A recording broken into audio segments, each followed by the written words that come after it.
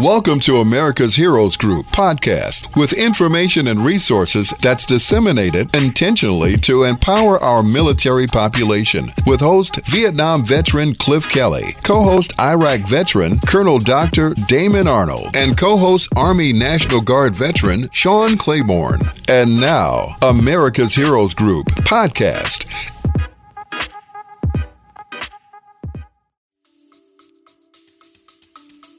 Today's topics are really important. We're going to be talking about veteran legislative voice, purpose, and agenda.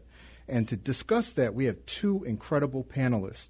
Steph Kalota, and also she is a U.S. Army reservist, technician, and founder of Veterans Legislative Voice. And we also have Diana Danis, who I admire and respect very much when she comes on this show. She's a U.S. Army veteran and a national advocate and activist on women veteran issues. She's a lead administrator for Service, Women Who Serve.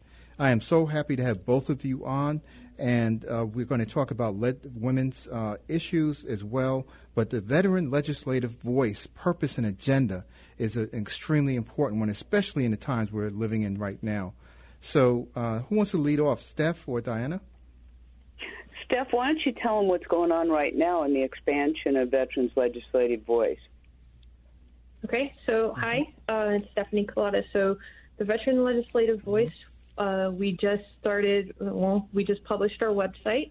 So it is www.vetlegislativevoice.org, and we are tracking and watching and pretty much trying to promote any and all bills that will support veterans and current military. Right now, the current focus right now is racism in the military, sexual assault, suicide, and Diana, if I've forgotten one, please forgive me.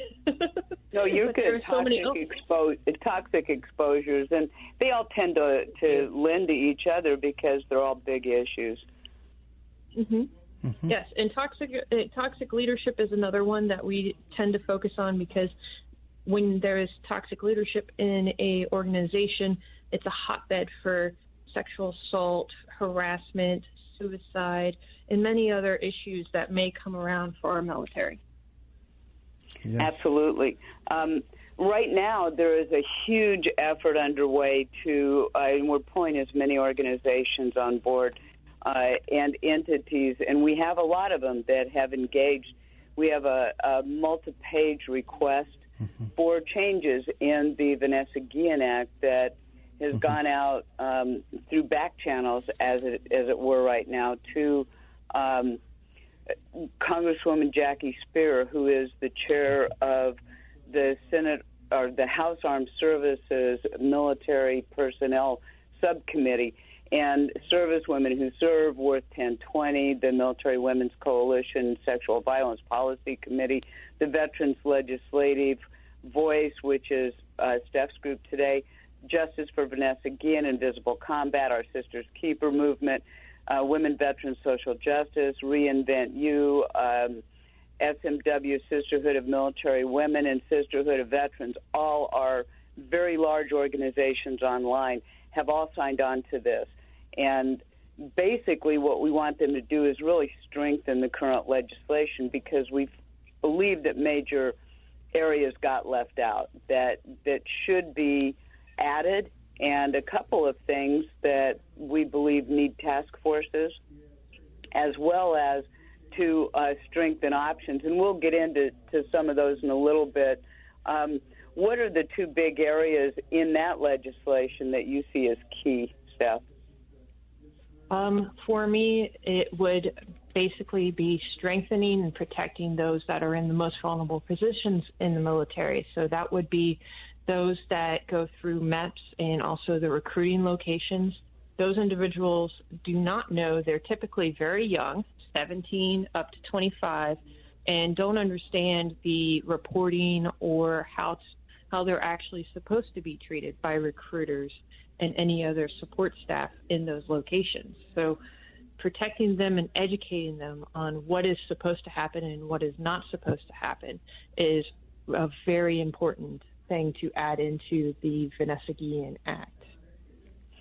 Absolutely. And Dr. Arnold, I think that one of the things that you would probably agree with on this is that when we're going in on legislative changes, military nor veterans are very well versed in how legislation works or how it's put together or who you talk to.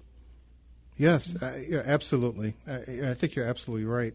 And, as you were mentioning that, I was thinking that there's also some kind of responsibility in this system for, actually having some kind of mechanism to understand who is it that we're putting in these MEPS centers. Who are the recruiters?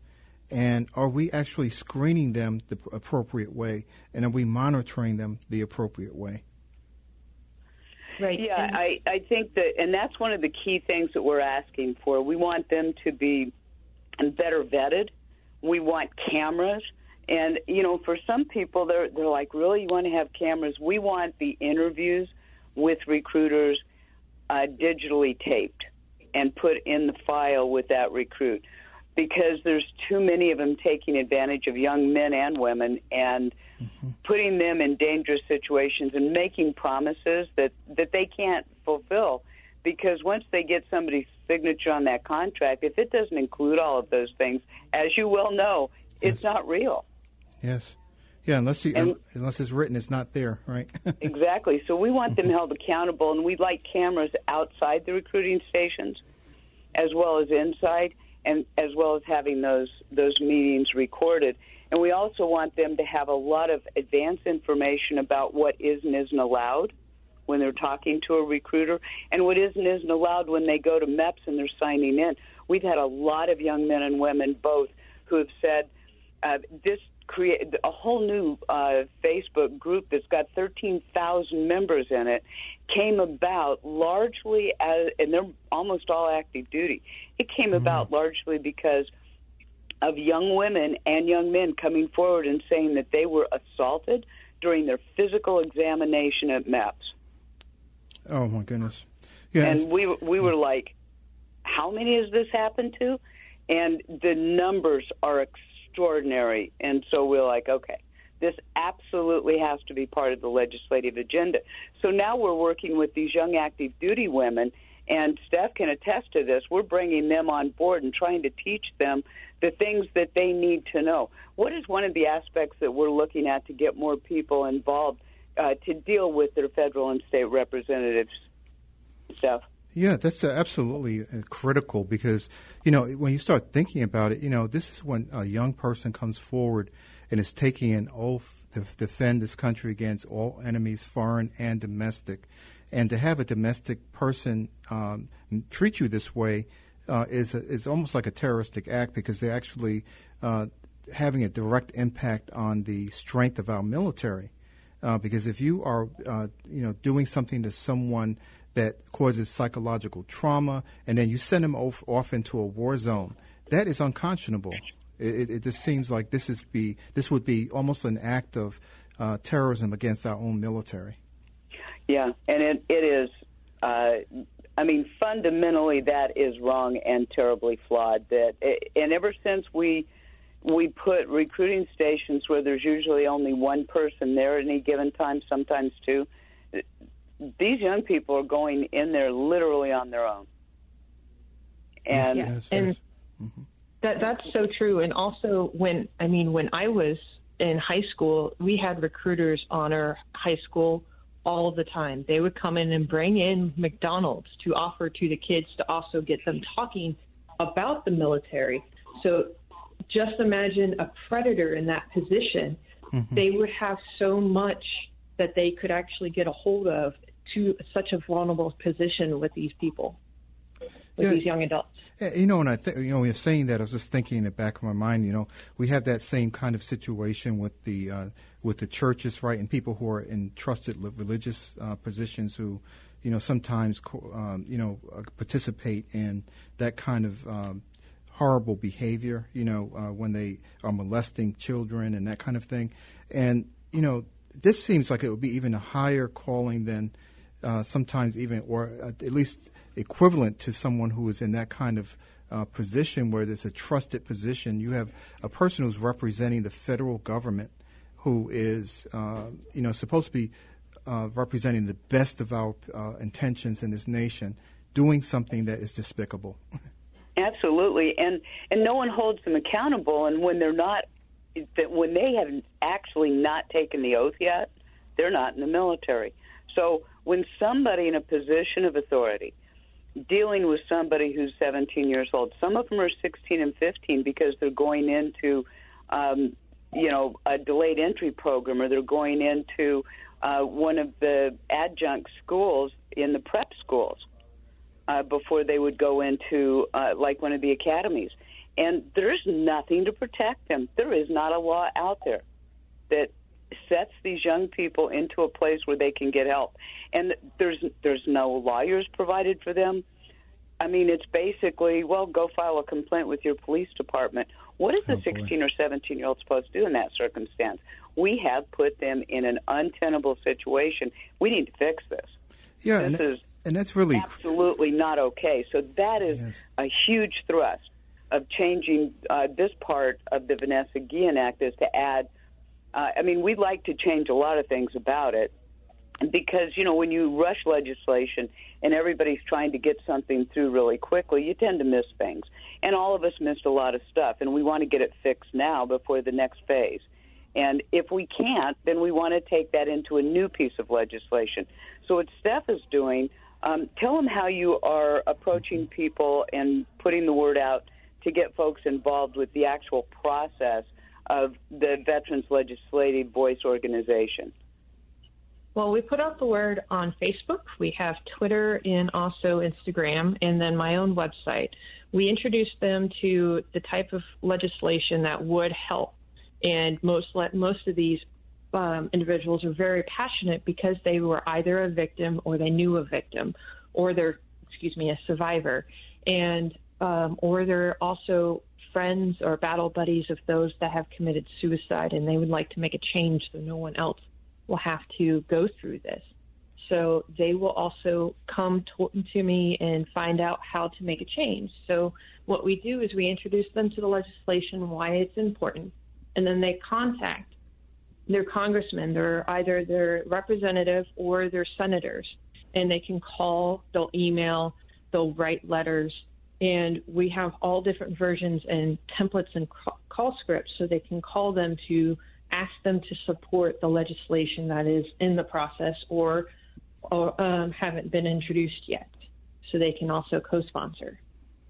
And we're also, one of the things we're doing, Dr. Arnold, is we're looking at preparing the individual packages to teach people how legislation is actually made, so that when they call into an office, they can talk to one of the staff members, and they'll have enough knowledge about how things are made and things are done legislatively, so that they can get participation with staff members, and that they get comfortable with doing that at their, we're trying to get them in slowly. It's like, go to a city council meeting, learn about Robert's rules, look up who your representatives are in your state, and who does, who's on the committee for military and veterans for your state, and then look at the federal folks and see which senator or representative you'd like to be like the babysitter for, to walk through new legislation with, and get them on board and start talking to them and feeding them information. And if they can stay with one or two topics and they can feed it to them on a regular basis, then those legislative representatives, whether they're in the House or the Senate, will start relying on them for qualitative information. And when they're trying to push something out, they will call Veterans Legislative Voice and say, hey, can you get your team rallied? It looks like we're going to send this to committee. And that's what we're trying to do, is teach people. It's, when I was a kid, they had a thing called How a Bill is Made, and it was goofy. And it was funny, but it really explained how it did. I know what you're talking about, that little cartoon. Yes, and it was, it was funny, but it was very educational. It was instructive. It literally walked you through, as stupid as all get out, but it walked you through how it's done. And it's valuable today because a lot of folks don't understand it. They think if something passes in the House, it's law. Yeah. No. Yes. So it's like, oh, we got this law passed. It's like, not really. We're teaching them about language. Steph and I were talking about this yesterday, about the language of a bill. What has to be in there? Things like, if it says can and may, not only is there not going to be any money behind that legislation if it passes, no teeth. There's no incentive for them to do anything in the bill. Right. That's right. Because there's just going to be no force behind it. If it says must and shall, they got to do it, and money will be forthcoming. So when people look at a bill and we're trying to teach them how to read stuff, we say, do they have to go do that? And they're like, yeah, they're going to have to hire all these people and do all this stuff. And we're like, does it say that? Yeah, that's it. Yeah, it says that, and it's like, no, it doesn't. So we're trying to get this education out there, and Stephanie's bit off a huge chunk here in terms of doing the education and having people understand, who carries water on this stuff, whether it's at your state level, in your city council, at the federal level. Right now with COVID, we're having to call the state folks or call them when they're back in their district, because nobody's going into D.C. hardly at all except to vote. Yeah. And so the staffs aren't there. They're back in the district. So we're like, call San Mateo. Yes. Yeah. You need to start linking with the folks at home. We've got a couple of gals up in Chicago, and they're like, well, who do we call in D.C.? I'm like, you don't. Call them in Chicago. That's where their base of operations is now, if people are even in the office. A lot of this is being forwarded to people's home phones, through their district office. So, it's kind of strange right now, Colonel. We're like, okay, this is different. And so teaching people how to do this in a pandemic has been a real treat. Oh, absolutely. This is fantastic. And one of the things is that, we just went through a cycle today, of course, with the second impeachment trial. And, this is a nonpartisan show. So, it doesn't make a difference to which side of the aisle you're on right now and how you perceive that. Americans have their free will and their own opinions. But now that, this looks like it's, getting into our rearview mirror, we need to be pushing forward with the business of the country, such as things like this. This legislation needs to be a priority because it's directly affecting those people who defend the freedom. We were worried about an insurrection, but we have people who are serving police, the military every day, men and women who have dedicated their lives to that. And they deserve the honor and the respect, at least not to be abused when they're going in to actually sign up for these really high level positions as far as their importance to our country. Absolutely. And to us, this is a lot of legislation around military, in the active duty, reserve, guard, all of this impacts our national security. Yes. If people don't think it doesn't impact national security to start losing young people because they've been abused by recruiters, they're missing the point. If we can't, in a piece of legislation, part of the Vanessa Guillen Act is that people can sue the military. But if they go for veterans benefits afterwards, those monies are recaptured. We need to change the law and the intent of that law to protect those funds and say, no, we're not going to recapture money. If you went through that in the military to bring this forward, you need to be able to keep those monies. And they should be separate from, veterans benefits.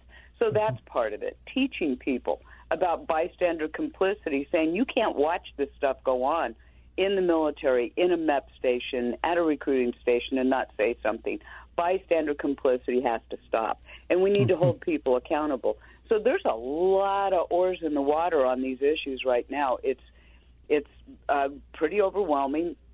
Steph has been doing all kinds of research on toxic exposures. That's another huge one. And racism. The Secretary of Defense he's done a full stop. He's like, we are going to get to the bottom of this. We are going to get hate groups out of the military. All of this is critical, and all of it is going to be legislatively driven.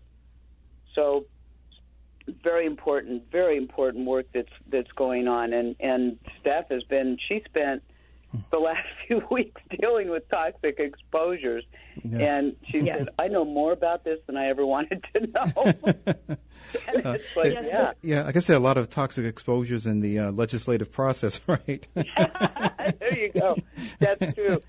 That's true. Between toxic leadership and toxic exposures, we're a bit overwhelmed right now.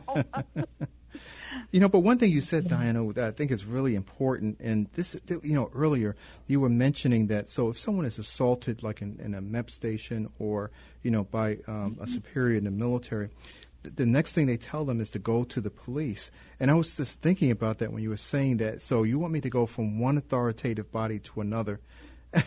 And, the likelihood I'll go there, especially if, it involves racism, sexual assault, I'm potentially suicidal or, I've been exposed to toxic exposures, the last place I want to go is into a police station. Oh, yeah, and that's, that was one of the things that Steph had brought up, too. She said, we've got to find, a parallel ancillary group that can be dealing with these young folks and figure out, and that we want a task force. That's the bottom line to this part of the legislation, is we want task forces to address these issues so they go in firsthand and learn what's happening at MEPS and at recruiting stations. Because, you can give anecdotal evidence all day long, but if they don't go and see it for themselves, until that legislative group, those congressional task forces went down to Fort Hood, it was really hard for them to understand how bad it was. Yes. And when they started walking around down there, it changed their perspective. So a task force is an important tool to get in there and teach our congressional representatives about what's happening. And Steph's just doing a great job on this. I couldn't be happier with the work that's being done. Okay, so we have 1 minute to go, but give us something, where should people go to find out more information, or a phone number or some way they can get involved in this? But and I know, Diana, before you was mentioning on a previous show, making sure you contact your legislators and that kind of thing. So what would your advice be now, just for pushing this legislation further? Well, Steph, I would like you to take that one, because you've been putting together all of the links for everything. Yes. So on our Facebook page, we have a Facebook group called Veteran Legislative Voice, and then we have a website up, and it's vetslegislativevoice.org. And I have the links of all the other social media that I have already posted. Okay, great. Thank you very much for that.